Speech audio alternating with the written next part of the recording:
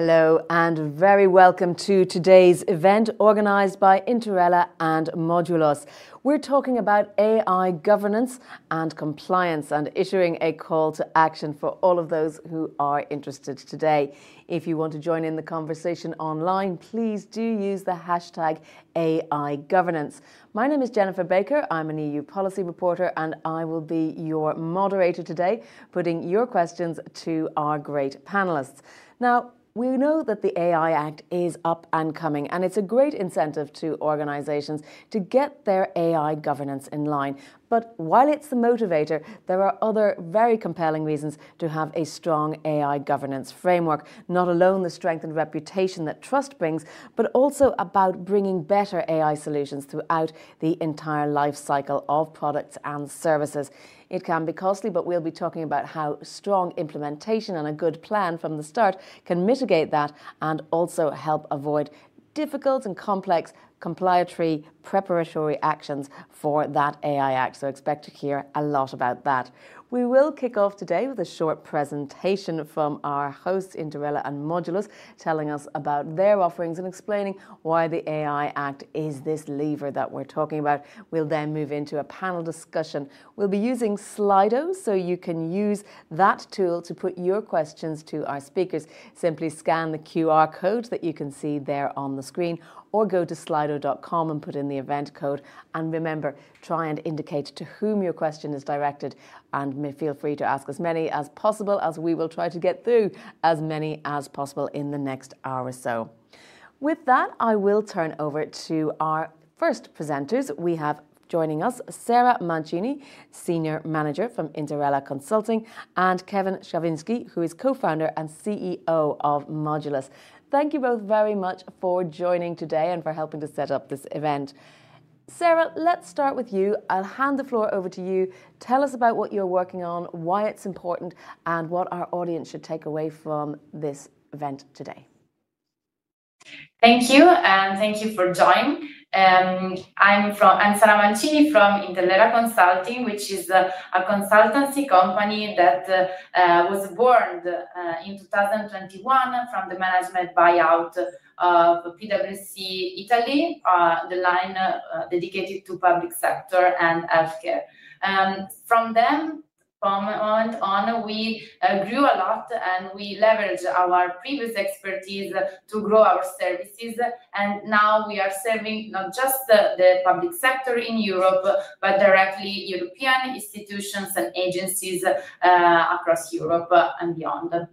Thanks to this connection and working directly with the Commission, we grew also our services into the AI governance sphere, considering not just the ethical aspects of AI, but also the compliance, the connection with the AI Act, and also we are delving into this, so helping our clients to better understand the implication of the AI Act, the governance of AI, and the AI ethics into their own organization. So today here we are here with also our partner Modulos and our panelists to help the audience understanding better these aspects, understand what does it mean implementing the AI Act or complying with it, and also how governance can be a tool, a powerful tool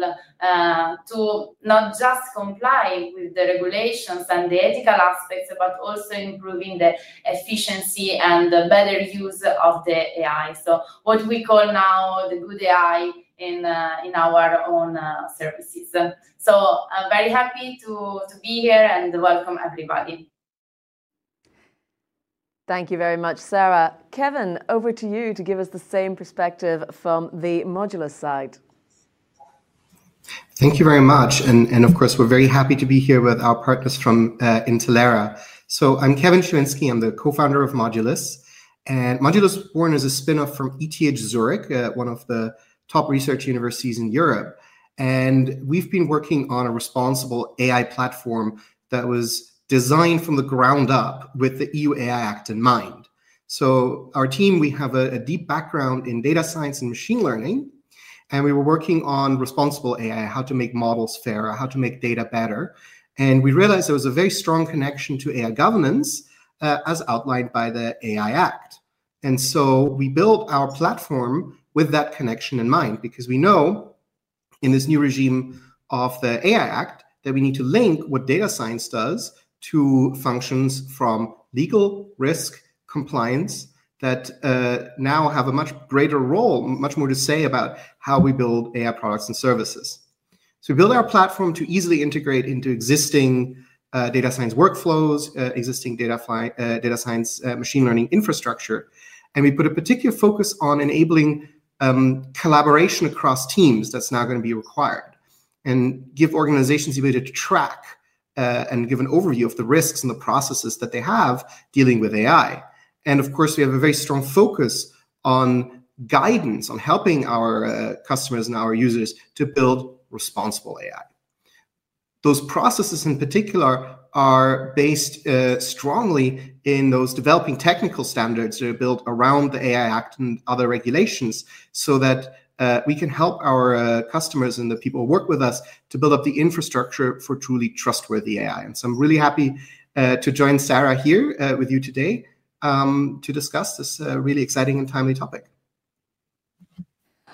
Thank you very much indeed, Kevin. So I think it's time we will introduce our other speakers.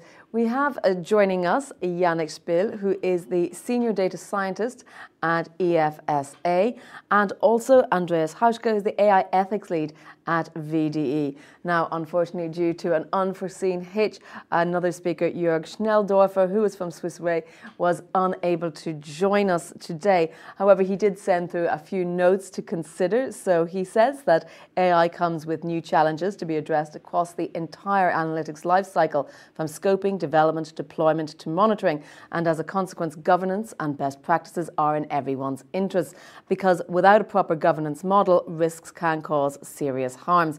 Now, he would have been representing the global reinsurance industry and says that they're impacted by AI regulation across the globe, and it is very much important to get ready now instead of waiting to see how country-specific regulation will be shaped. And their current biggest efforts are in translating the AI high-level principles and legal requirements into efficient and appropriate technical requirements. So we have an idea what Jürgen was bringing to the panel had he been able to reach us.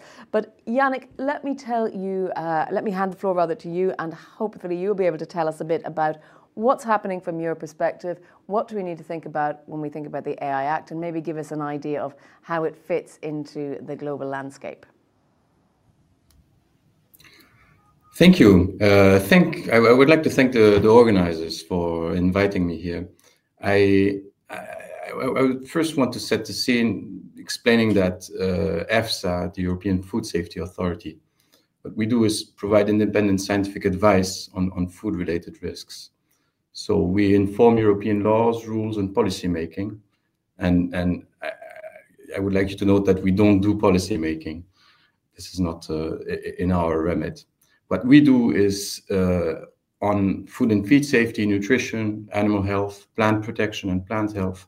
We gather scientific data and expertise, and we provide independent and up-to-date scientific advice on food safety issues.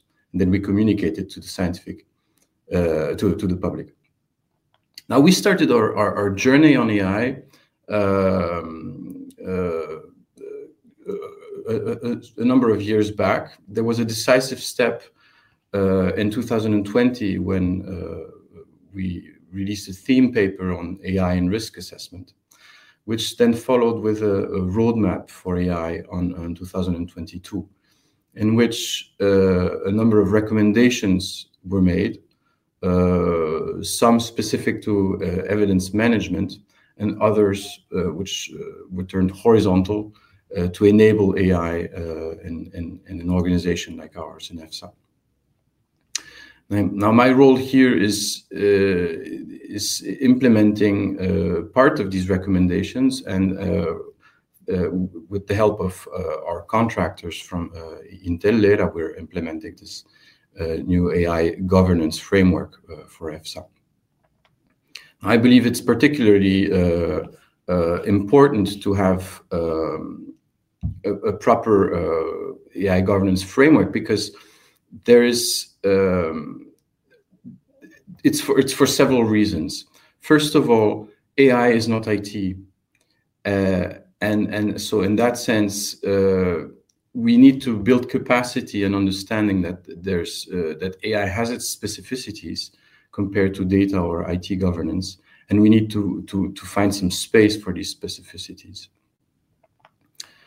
There is also a very quickly evolving AI landscape, and an organization like ours has to build in the agility to follow that landscape, and also, of course, the challenges that are associated to that. And so therefore we need to have the proper processes and competencies and people to follow up on that. Thank you very much, Yannick, and we will come back to you a little bit in more detail about what's involved in implementing an AI governance framework. But Andreas, let me turn to you. Ethics and AI, it's a huge area. Try and nail down for us a bit about what you're working on and how that relates to VDE and the rest of the AI world.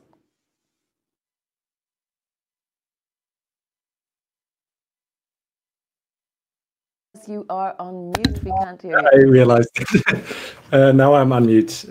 Thank you.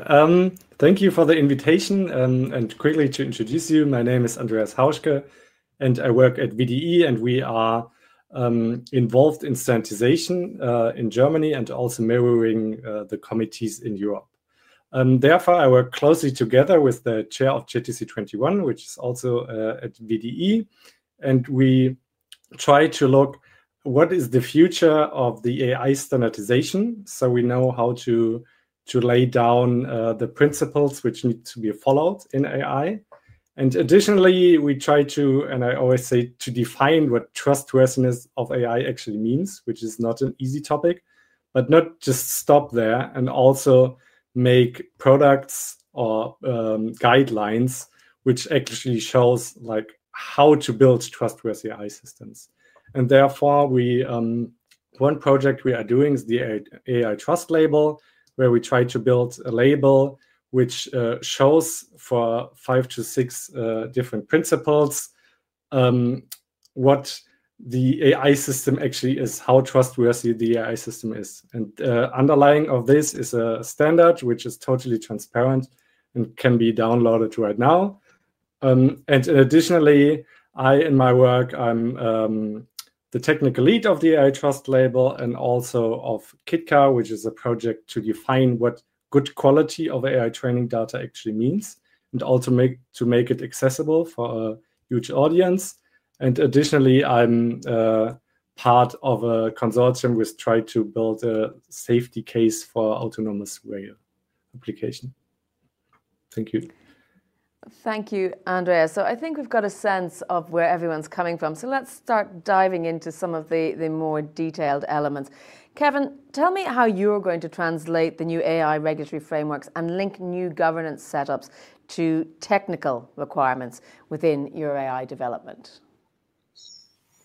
Yeah, this is actually the really, really hard part, because you're trying to bridge what, on the one hand, texts written by lawyers, people with a legal background, and you have to get those all the way to code. And there are several steps in between, and an important one, of course, are the technical standards that define the processes of how a product or a service like that's AI-based should be built.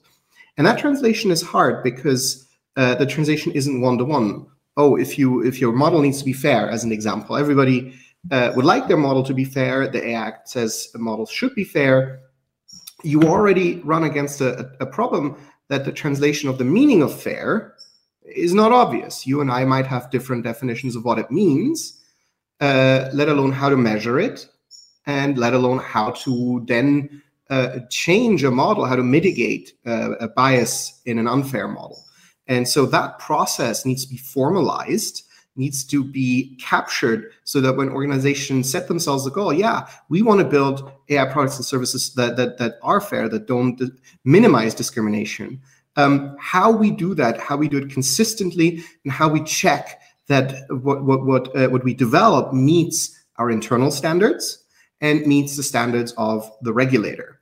And that process, of course, if you're building a single product in a SMU or a startup, already is extremely challenging. If you then scale it to a large organization that has many different types of products developed by different teams in different countries, becomes very, very challenging. And so that's why we're building the infrastructure to support that process. Well, I'm going to come back, Yannick, to you, because you have the experience at EFSA in implementing this AI governance roadmap that Kevin was sort of alluding to there. Tell us about your experience in taking the step-by-step path to implementing a framework. Where do we start, and what are the key roadmap points along the way in delivering? Well, I should first say we're not done implementing it. We're still in the process of understanding. I see Sarah nodding. Understanding indeed how we want to do that. We're going to make a first proposal by the end of this year to our management. But since it's such a step in the unknown, I would say engagement is the key. So we started with an extensive external and internal engagement to try to understand what the different aspects of that AI governance could be.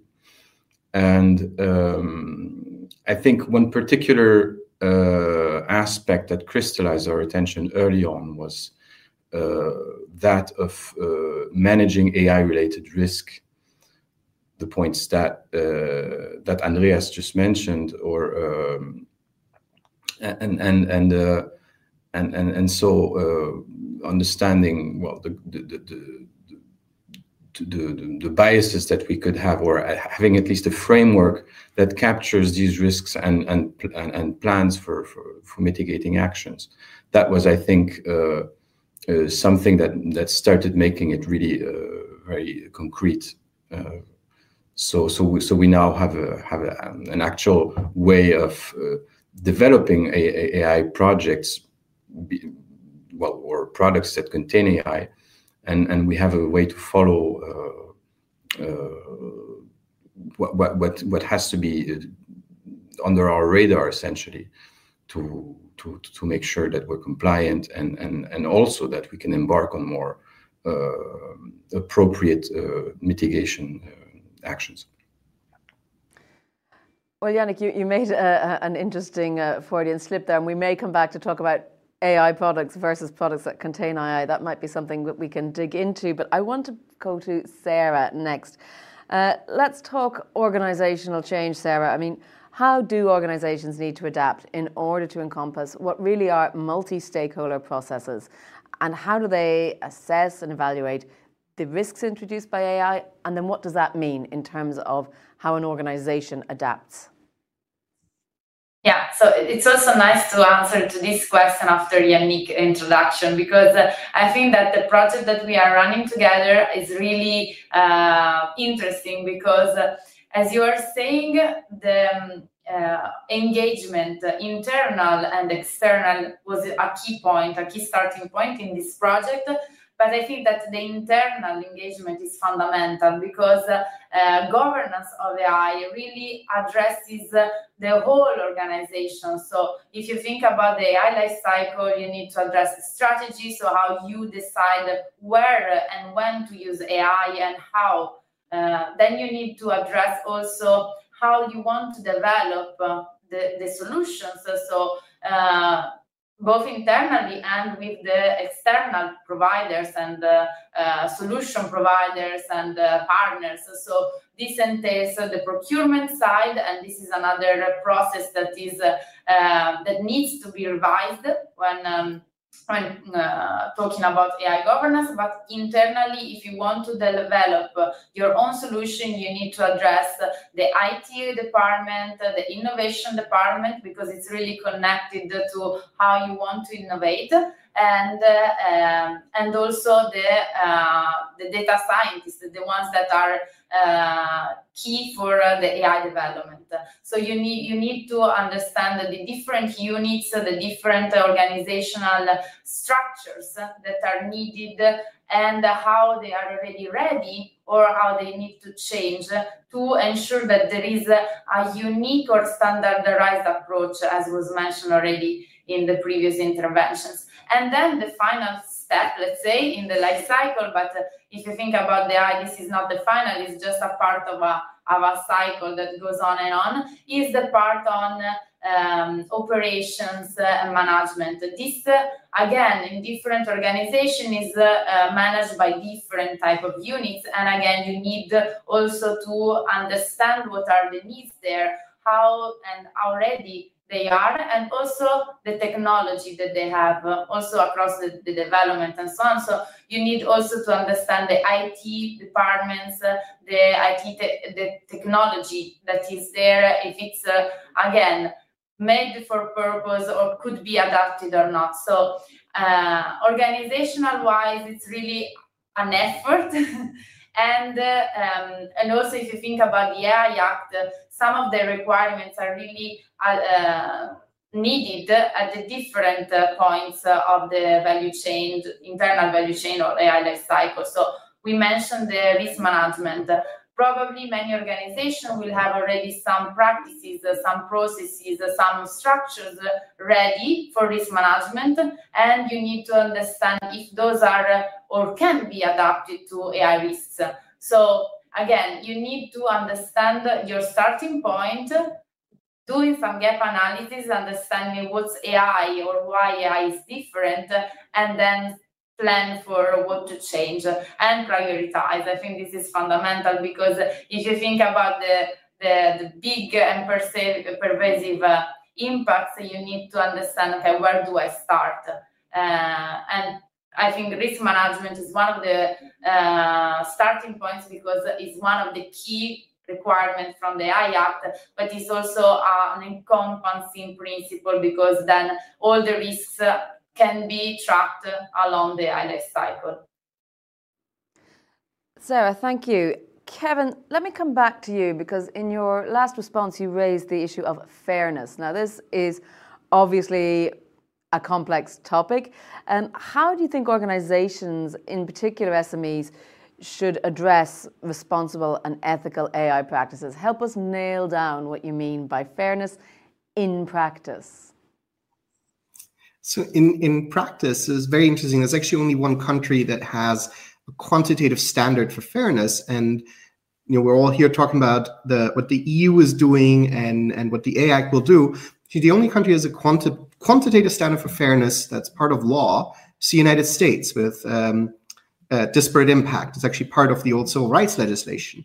So the challenge that European SMEs, startups, but actually everyone who grapples with this topic has, is they don't know what to do. What does it mean for a model to be fair? There's not an agreed on standard what that means.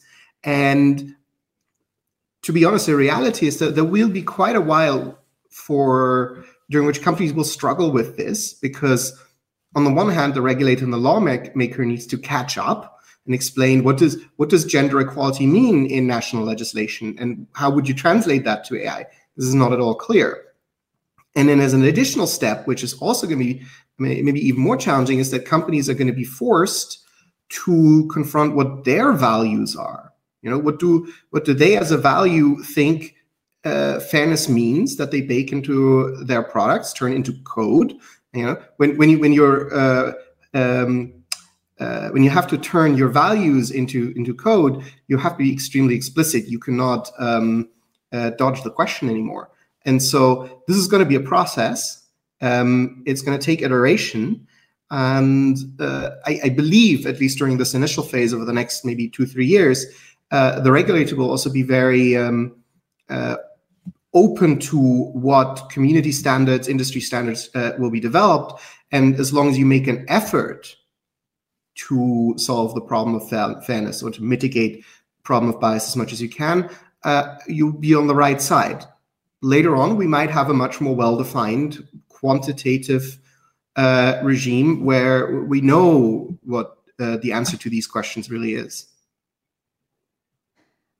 Andreas, then let me come to you and ask you about the role of standards. So what role do standards play, firstly, in AI governance, and then in helping to deliver this fairness that Kevin is talking about? Okay, I think first of all, it's really important to understand that when you fall under the high risk category in the AI Act, then there will be so-called harmonized standards, which you can follow, and then you will have a presumption of conformity. I think that is a baseline we should all know. And then the standards will show a way how to prove the abstract requirements which are in the AI Act, and to prove, for example, that you have a good risk management. And on this point, I agree to Sarah that the risk management will be the main part in the standardization, which will be like the head of all the other standards. And then in the risk management, you need to keep into account that you have good quality data, that you don't have bias data, and all the other high risk requirements, and also the cybersecurity requirements. On the fairness issue, I need to say one thing. Like, standardization can define processes to find like presumptions or to show something, but it cannot define what fair is. Actually, the fairness definition or what fairness means needs to become from a democratic process and cannot be defined in standardization. So just if we had a definition of fairness, then we could maybe build a process to find if we align to this one. But I think it will not help to come from an abstract point like fairness. We should try to chop the problem down and start with mitigating risks. And we should define actually what, like when we start from fairness, what fairness-related risks would be, like, for example, discrimination, and what kind of discrimination. And then I think it would make the discussion way more handleable than just focus on the abstract definition of fairness. This is what happens, Andreas, when we have conversations between policy people and engineers and technical people. We need to nail down the language that we're all using. Sarah, let me come back to you and ask you then to try and help me nail down some of these things. What are, in your view, the key pillars of responsible AI? Yeah, I mean, responsible AI, and I mean, in Europe, it's even called, it's mandate, we call it, say, trustworthy AI. So they are real near concepts that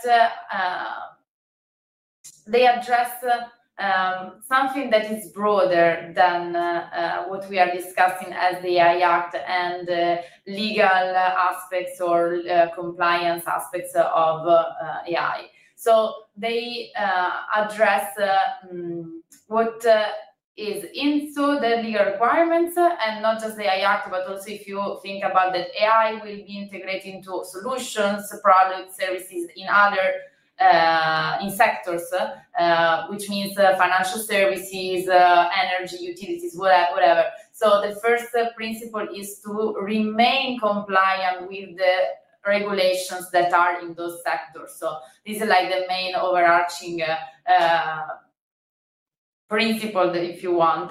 Then you need to comply, yes, with these basic requirements, but trustworthy means, or responsible AI means to have something that is reliable in all sense, all possible sense. So it means that you have performances that are, I mean, at the overall some thresholds that could be reliant for the business user, right? So you can trust the application, that the application is performing as meant, and it's going to behave in this way over again in the future. So it's not that it will be changed, the behavior are they from the next one. And if you think about machine learning algorithms that can continue to learn from data over time, this is a very important point. So first of all is trust in the sense of performances and achievement of the objectives. Then you need to trust these applications in the terms of impact on society. This was a good point from fairness and what was mentioning Andreas as the democratic meaning of what is fairness, right? So you need to at least try to make this solution with a good impact or reduce the bad impacts that these solutions can introduce, right? So it's a trust towards the society. So in this way, responsible is even broader if you want, but it's also connected to accountability. So then in the end, overall, if anything bad happens, who is in charge? Who is responsible for that? So I think that trustworthy or responsible AI are these broad concepts that contain these different aspects, and then introduce governance as I like to say it as a practical way of ensuring or helping to bring trustworthiness or responsibility into practice. Yannick, let me come back to you, because we're talking a bit here about the nebulous terms, trying to nail down some of them which are defined, some of them which aren't: responsibility, transparency. Risk is one that is being defined as closely as it can be within the AI Act. Tell me a bit about the work that EFSA is doing and where you fall on the risk spectrum, because obviously food safety is a huge safety area. It's a big, important part of people's lives. But what sort of AI tools are you using? Are they generative AI? Are they predictive AI? Give me a sense of what exactly day-to-day you're working on and working with. Yes. Well, we are all wondering where we will fall in the AI scale of risks. And in particular at the Food Safety Authority, we wonder whether any of our AI applications would be labeled as high risk just because we deal with food safety. So, but I guess this is still an open question, and we will see how in practice we can understand that once the law passes. We are exploring any types of AI, of course, as probably everyone here around the table and in the globe. We have been experimenting with ChatGPT. I think it's fair to say also that we have been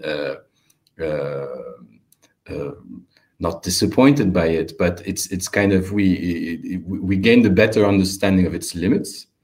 And so that makes it also more understandable as a tool. We understand better what we can and cannot ask it. So now we have to see whether there's a space for it in the types of work that we do. Our approach to AI in EFSA is fundamentally human-centric. We want to use AI, but we want always a human to have the final word.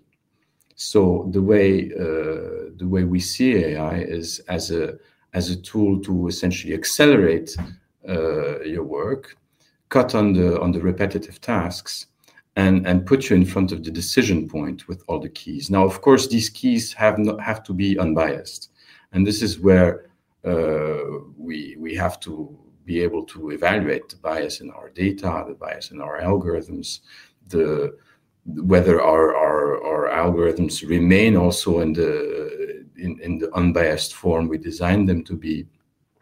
And these are all challenges that I think we're going to start exploring. I wanted also to jump on one point on fairness that was made earlier. I think it's going to be very interesting also for the research community to explore these aspects, because similarly to what has been done in the past for autonomous vehicles, where people have been asked, what is the most ethical choice to do? Should I run over the grandmother or should I run over the two kids? We're going to uncover a lot of new ethical dilemmas. And I think research will help us to figure out what is the best or the least worst choice to make. So this is all an ongoing. It's all in progress, and I think it's going to be exciting years ahead. Well, that's a good word to hear on a discussion about AI. Exciting is a more positive way of looking at it, because there are certainly some headlines and some fear-mongering a bit around generative AI, Kevin. I saw you nodding there along. I'd like to get your sense of what are the specific risks associated with generative AI? How can organizations cope with those and mitigate those? And where should they not be afraid? Tell us a little bit, also dig into the difference between predictive AI and generative AI, because it's easy to conflate the two. Mm-hmm. Sure. So let me start with the definition first. So the sort of classical machine learning, and I'm amused that it's not classical machine learning, even though it was extremely hot even just a few years ago, makes decisions or predictions. So should you get a loan, or what should we price the ticket for your next flight at? So these machine learning algorithms would learn from data and then make a decision or a forecast. Now, generative AI is this idea that we prompt, often a very, very complex AI system that is much less well understood than these classical machine learning algorithms, and generate text or image or even combinations of those. So obviously, if you've tried ChatGPT or the alternatives that have been placed on the market now, it's like talking to a person or interacting with a person. And these systems are extremely powerful, and they have lots of risks associated with them. So I want to tell a little anecdote here, because a few weeks ago I was lecturing on AI regulation and AI Act at a business school, and it was a course for managers, so experienced managers who are driving the digital transformation in their companies, in their global enterprises. And I spoke to a manager at a big company, and I asked him, well, do you have any use cases for generative AI that you're running? Yes. We have our internal version of a Gen AI chat algorithm, and we started using it for improving our employee evaluations. And so my jaw hit the floor when I realized they're using a system that they have not at all characterized or understood in a way that directly impacts the careers, both positive and negative, of their employees. And this is at the heart of what the AI Act would consider a high-risk application, where all these questions of risk management, quality management, fairness, bias actually ought to be addressed. And so I understand there's a huge economic pressure, and there's a huge pressure from management in companies to adopt generative AI, to bring it to lots of different functions in businesses, whether internal or external. And that pressure is currently leading many institutions to skip the necessary steps. And so the AI Act actually puts on those best practices, those limitations, and those guardrails, so that this very new technology, very difficult to understand and control, is used in a safer, more sensible way. If you think about using generative AI, internal, external, in your organization, think about the AI governance first, and then think about your upcoming legal requirements. Thank you, Kevin. I'm going to come back, Andreas, to talk a little bit more about standards again, because I'm interested to know a bit more from your perspective about the development of standards. How are they developed in a fair, inclusive way? Does it alter how a standard is developed, whether we're talking about an AI standard that's generative AI, whether it's not generative AI? Tell me about the approach to setting standards. Mm-hmm. Can I first answer to the question of Kevin, to one point of Kevin, because I think it's quite interesting. And I try to set down like the problems like from classical AI and generative AI, because like the problems to mitigate risk in those both fields is quite different. Because in classical AI, in safety risk management, you usually start by defining the intended use.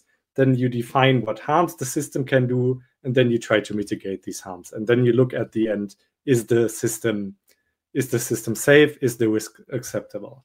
And in classical AI, for me, it's also strange to say classical AI. It's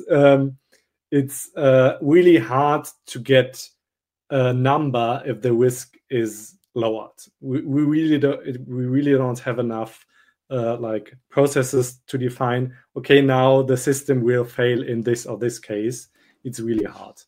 And when we come to generative AI, we don't even have the first step of the safety case. We don't even have the intended purpose, because in generative AI, the possibilities are infinite, and therefore we cannot even start with a safety case.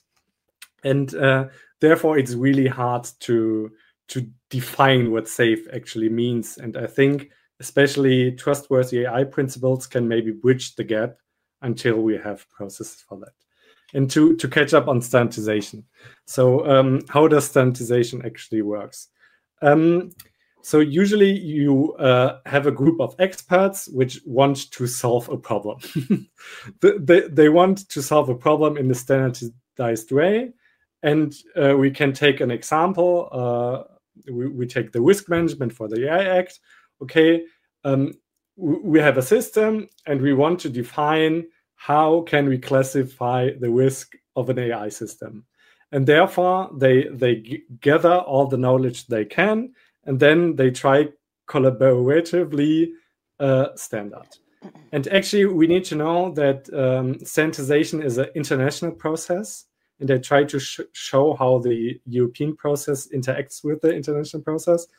And therefore, standardization takes long, but not long for what it achieves. Actually, because like when we have a standard, for example, IEC, I don't know, 26262, which is for automobile, it is an international standard.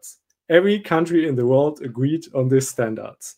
So actually, it's a really big effort to build a standard like this. What is happening regarding the AI Act is that the European Union called the European standardization agencies to, and now the order is important, to identify, adapt, or build standards which apply to the AI Act. So it's really important that Centenlec first tries to identify other international standards, which means that if they use international standards, then it will not be an isolated EU solution. It will actually be an international solution. And when you look, for example, for the FDA in America, they will also call for international standards. So the European AI Act will not be limited just to Europe. But interesting is the part when there is no international standard, or the international standard is not enough for the European requirements. And then JGC21 needs to start working and look, how can we adapt this standard? And I think it will happen on some different standards, and then adapt them. And just if no international standard exists, then they will start from the ground and build European standards. But it's right now in the process, and the harmonized standards will need some time to actually be released. So just as a follow-up question, we know the EU is very keen to, if you like, export its values, as we saw with GDPR, that felt that by getting a head start on the data protection question, it would actually set the agenda for the rest of the world. Do you think the same sort of thing is going to happen with the AI Act, and is this why the EU is trying to get ahead of the game? I can just speak for standardization here, and I think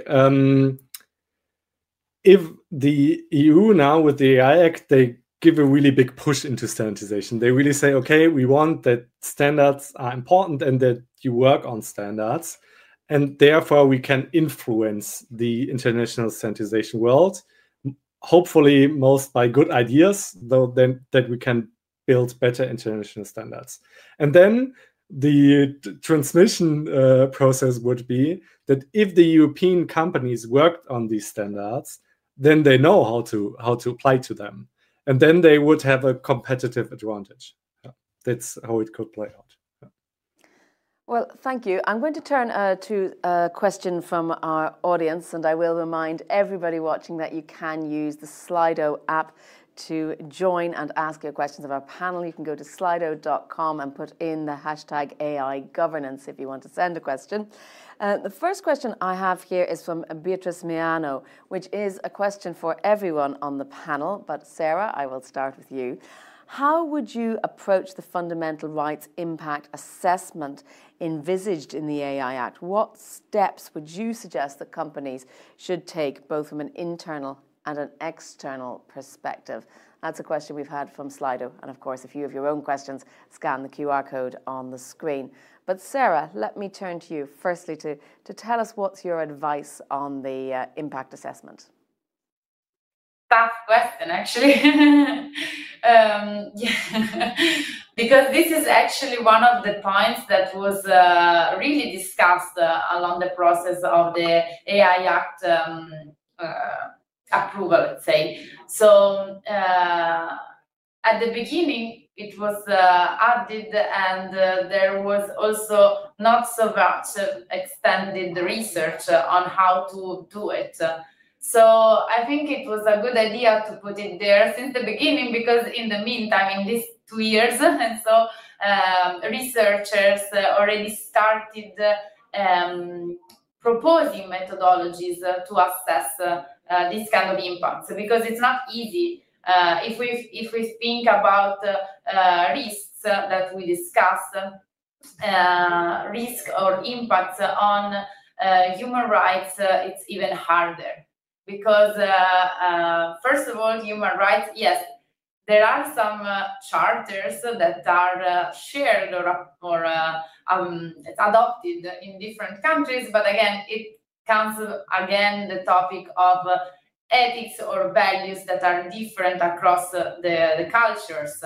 So it is something that it's already controversial. So, but if we think about Europe, let's say that we have our own, and then measuring the impacts on the rights, it's always a tough question. It's always hard to define how to do it or to measure it. So what I've seen is that methodologies that are built in these years consider engagements between who develops or who adopts solutions and the ultimate user, so who is impacted, in order to really get from them what is the perceived impact towards the rights.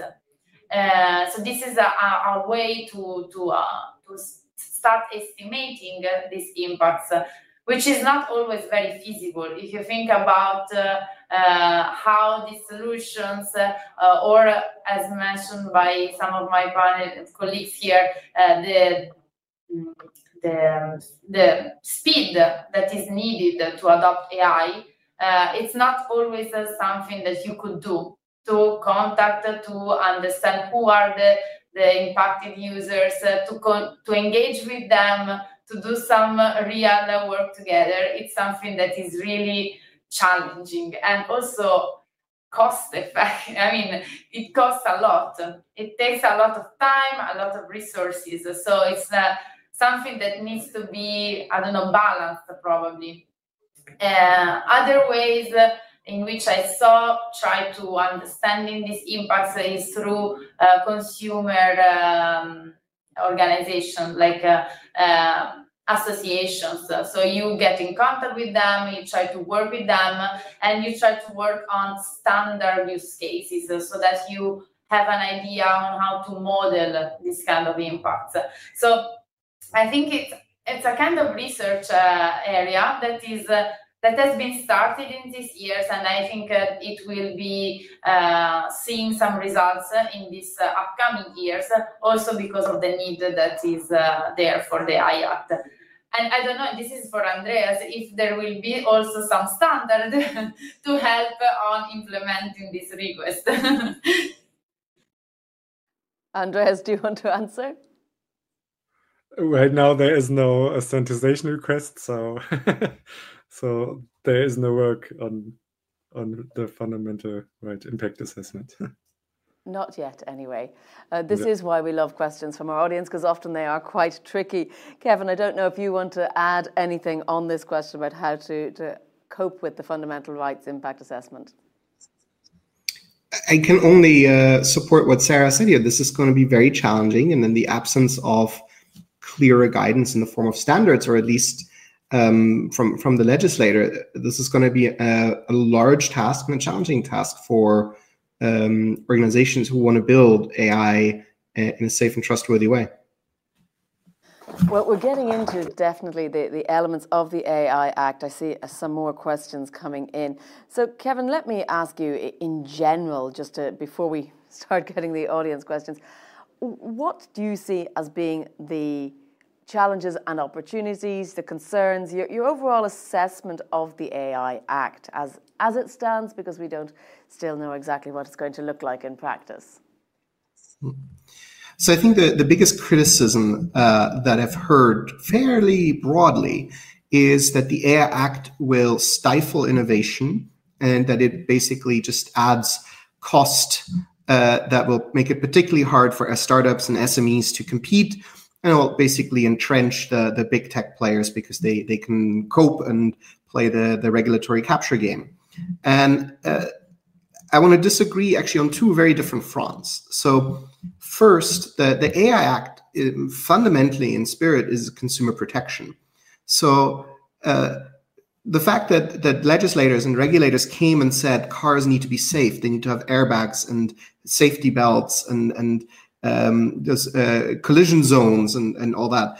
That's a good thing, because as a consumer, if I buy a car, I don't need to go research, well, is this thing safe if I have a crash, or will it kill me? So I think the same thing should be true of AI. I should have some presumption of interacting with AI systems that actually will rule my life and determine my chances in life, that these at some fundamental level are safe to use. And so I would actually demand that. On another level, I think people who say, well, this will stifle innovation, are actually thinking about it the wrong way. This is a huge opportunity. So if you get started today on building as far as is possible towards the standards that the AI Act sets, you're actually protecting your innovation, and you're making it harder for those who didn't take those steps, particularly if they're from outside the EU, to compete with you. And so the analogy I would draw here is with information security certification. So if you're building software for business customers, B2B software, you want to be certified at some level that you have information security systems in place. And the AI Act will be similar. Like, your customers will demand, is your, even if it's not a high risk application, they will say, do you meet the standards of high risk, so that if we use your product or we license your product, that it's going to be safe to use. So if you start building to the standards now, you're actually going to have a competitive advantage.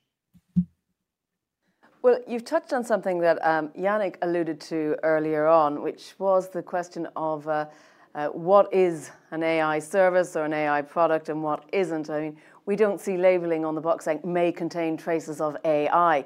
So, Yannick, I'd like to come to you and ask, I know EFSA isn't necessarily delivering products in the same way as private enterprise, but as a data scientist, what do you see as most problematic in the AI Act, or what do you see, as Kevin is pointing out, that there are elements that could be beneficial? Well, I think I personally welcome this act, because I completely agree with Kevin on the point that it helps you to innovate without fear. Since it's consumer-oriented, the demonstration that it's safe is to be made only at the end. So it doesn't. I mean, you can experiment in-house, and also, I mean, I don't understand the details, but I understand that they plan to have sandboxes also that help you develop these AI algorithms in a safe way, also for high-risk applications. So I think from the perspective of of companies who want to develop new AI tools, it places them, I mean, it secures the investment they're going to make, because they will not make it to something that might risk to turn out to be forbidden. There's an actual framework that will tell them, if you do face recognition in the public, it's not going to fly. So I think knowing these things helps you from the start design AI solutions in a way that you will not lose your money. I mean, because you will simply not take that path. And I think that this is very reassuring. Well, thank you very much. I was going to say that one of our online viewers, Louise de Jong, has very helpfully told us that if you speak Dutch, an impact assessment for human rights is being developed in the Netherlands, and you can find that at dataschool.nl/IAMA. So dataschool.nl/IAMA. That's advice from an audience member for those who are looking for it. But let me, Sarah, come back to you and ask you about how we ensure that data science practices are aligned with those regulatory requirements, particularly as they may shift and change, because we don't know yet what exactly the regulatory requirements might be. So should companies go further than they anticipate the eventual ruling being, or should they perhaps adopt a wait and see? Should we be looking at sandboxes? Give me your assessment of what you do when you don't really know where the regulation is going. So it's true that the regulation has not been finalized yet, but it will be soon. But some key pillars are fixed in the stones. So you can start from those. We were talking about the risk management framework that is required, and this is not going to be changed in the future. So you need to start from there. Or there are some other aspects that will not change over time. So some requirements, again, for example, improving or addressing data quality and data fairness, so on. So some pillars are already defined. There are a few points that are still open, and on those you can wait a bit. But I think it's needed to start now, not just implementing those points that I was mentioning, but also starting building the culture.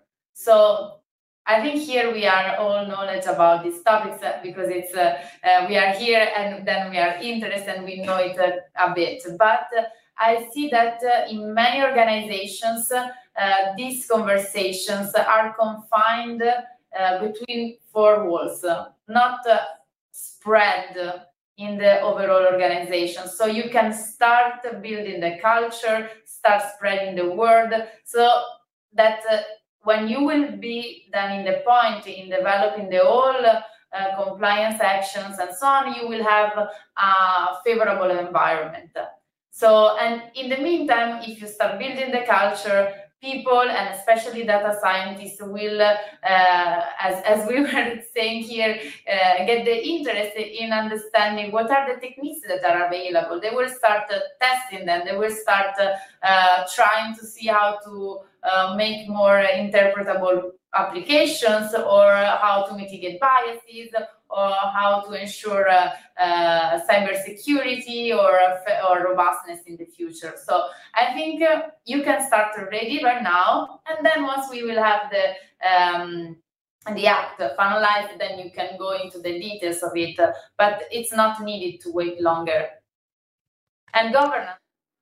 I mean, now we are talking about the AI Act, but I think governance goes beyond that, and it's including all these aspects like change management, trainings, and so on. So, sorry, let me turn now, Andreas, to you. We have a question here from Thomas Barrow, asking, to what extent do you think that at this stage harmonized standards on AI will not be a burden on startups and SMEs? do you have any concern that standards would leave the ground to already established providers with the human resources and the financial resources and all the resources that you might want to comply with instead of promoting innovative solutions? Can you address that? It's a commonly held belief, whether it's a fallacy or not, that sometimes the additional burdens on SMEs are too much.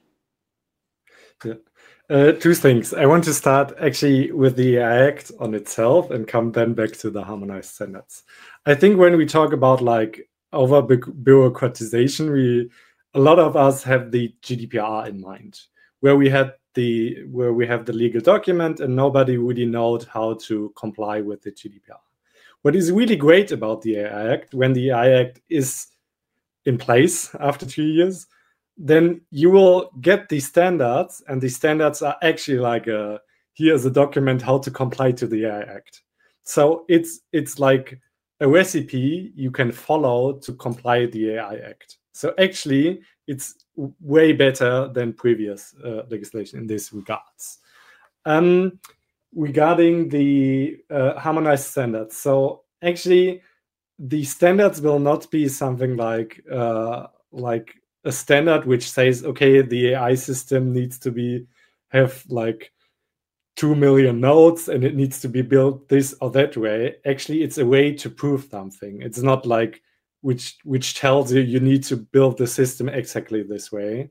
So it will be a guidance which helps you how to build a system. And actually, if you look into the standards, they really have knowledge inside which helps you to build teams and helps you to build structures. So actually, I think it could improve the innovativeness of startups, and I think it's not a hindrance. So. Thank you. I mean, we remember well a lot of the scaremongering around the GDPR and thoughts that it was going to break the internet, but last time we checked, the internet is still alive and well and kicking. And thanks to the internet, we have another question in from our audience. Leslie Homik-Calvert is asking, what would be your recommendations for the co-legislators to ensure that the AI governance rules, which are still a negotiation point in the AI Act, are efficient and clear enough to ensure compliance? So roughly, what should the framework look like? Kevin, do you want to tackle that? It's a broad question, but I'd be interested to know your thoughts. I think the biggest challenge here, and I think the legislators are very much aware of this, is that they're legislating a topic that's moving at an incredible speed. So the velocity at which new research, new techniques, new technology is being developed, published, and spread through the internet, often open source, has basically, without sounding too dramatic, it has no precedent.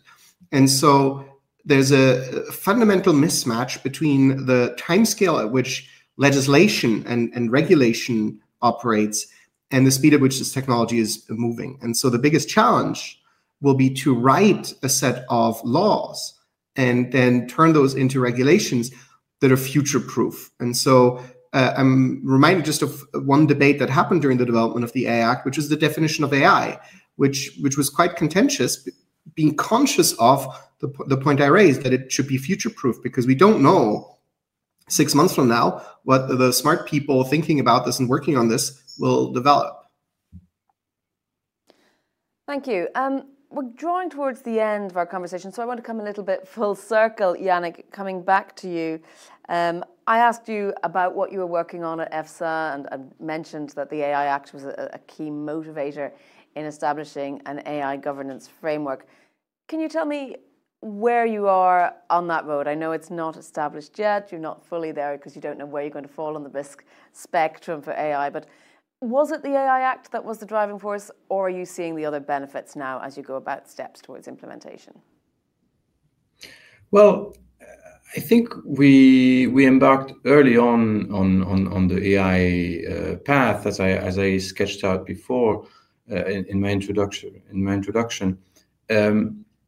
The thing is, there's a big gap between exploring the use of AI and using AI in production, and being from the regulatory perspective, the compliance perspective, but also in the the IT processes and ensuring that these AI systems, which are sometimes very fine-tuned and complicated machinery, that they scale to the production constraints and that they consistently deliver the way the data scientists deliver them. And we know that there's a lot of steps to bring these models to production. And this is something where we didn't start. We will start to do this next year because we first wanted to have a framework. And of course, it all depends on the maturity of your organization from the IT point of view, because it fundamentally touches on the aspects of change management that I mentioned before. We introduce new practices. The need for agility is something. I mean, can we have developing IT tools is expensive. That is clear. Acquiring them sometimes is also very expensive. And we know that AI changes very rapidly. So the temptation to replace these algorithms with newer ones that come out is very big. Yet we have to find a way to incorporate these new changes in a lean way that doesn't involve us to redo the whole processes of analysis and evaluation. So I think this is the real challenge, and we will see how we tackle that. I saw you nodding. I'm sure you will agree that scalability and adaptability are key. So for you, tell me, what do you see as the main challenges you face when supporting the revision and setting up of processes necessary for the implementation of an AI governance framework?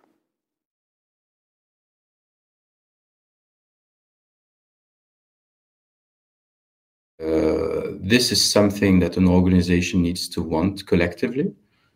And so first and foremost, it's about understanding the business benefits and why there's so much added value in these tools. And if that is clear, and I think it's a big effort to understand why, because you have to go really in the details of every technological aspect. We're doing that with ontologies right now, for example. It's a very complicated thing, but once you pinpoint these business benefits and you convince all important stakeholders in your organization, then moving forward becomes easier. And I think we're just starting to see that happen right now in EFSA, and I'm very happy about it. And Sarah, the same question to you. I'm sure you would echo a lot of what Yannick says. Yeah, so also because we are doing this journey together, so we are really in the moment in which we are seeing some developments, right? Yeah, so I agree with Yannick with the vision. Governance of AI, again, it addresses the compliance and ethical or trustworthy AI aspects of it, but it goes beyond. And in fact, many of the challenges are related also on how this is managed within the organization with respect to normal or other technologies. Now we are all talking about AI. I think there is, and Kevin just mentioned it when talking about generative AI, like a real push to use it. But then the question, and Yannick mentioned it, is it really the right technology for the problem we have?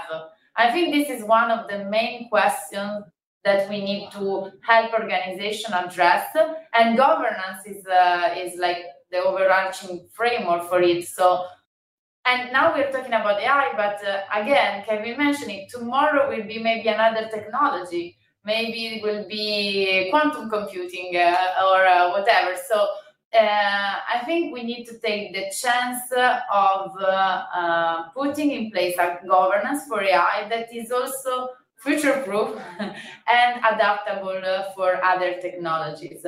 So And this again resonates with what Yannick was saying about scalability, about using the technology as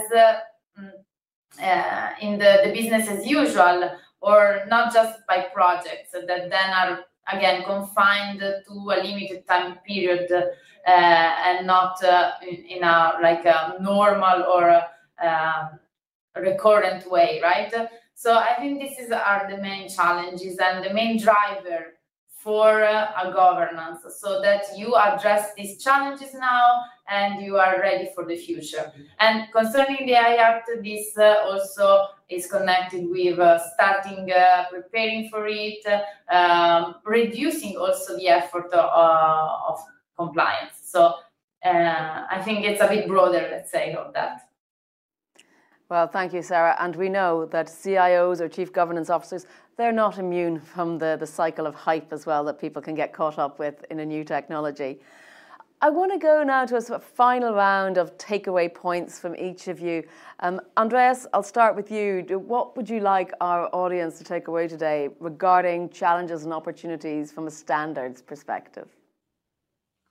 So I think the main takeaway is that the AI Act comes with harmonized standards. So you get the rules you need to comply with the AI Act. Then I also want to say, like, the AI Act is just yes or no regarding it's safe or not safe. So I think trustworthy AI can also be play an important role, because when you see an AI system, you just see, okay, it's allowed regarding the AI Act, or it's high risk and not. But if you have additional principles, for example, like our AI trust label, you will be able to show even more about your AI system and how trustworthy it is. Yeah. Thank you very much. Yannick, takeaway from you based on your experience and your lessons learned in going through this process. Well, I think it's a journey, and what matters is to start it, because there's so much to be learned, and I think opportunities arise when you start the process and start the thinking. It's not something you build on your own. Data scientists have a vision on AI that is, I think, very far from what other parts of the organization have. And they are not they're not right. I think it's a co-construction, and building this as an organization is the right way to do it. And I think it's exciting times ahead, as I said before. Let's see how it goes. Sarah, a final wrap up from you. Things are moving fast. Yeah, so I agree with what my colleagues already said, but I would say that you don't need to be scared. You need to take this as a challenge and to make AI governance as a way of making it efficient, effective, and then compliant. And also to, thinking it about organization. So not just confine it to specific areas, but to think about AI governance as a whole journey, as Yannick was saying, and something that is feasible, and it's an opportunity to make it better. Thank you. And Kevin, last but not least, sometimes an unenviable position to be in when everything has already been said, but what do you want people to remember from today's discussion? I mean, I think the points that the other panelists made are very, very important. And so I just want to stress the time component here. So after the Act passes, there's going to be 2 years where this entire journey from starting to set up your structures, building the tech infrastructure, going through the process of building better, safer, more trustworthy AI, that will take time. This is not something that you can do 3 days before the deadline in 2 years. This is a process, a journey you should be starting now.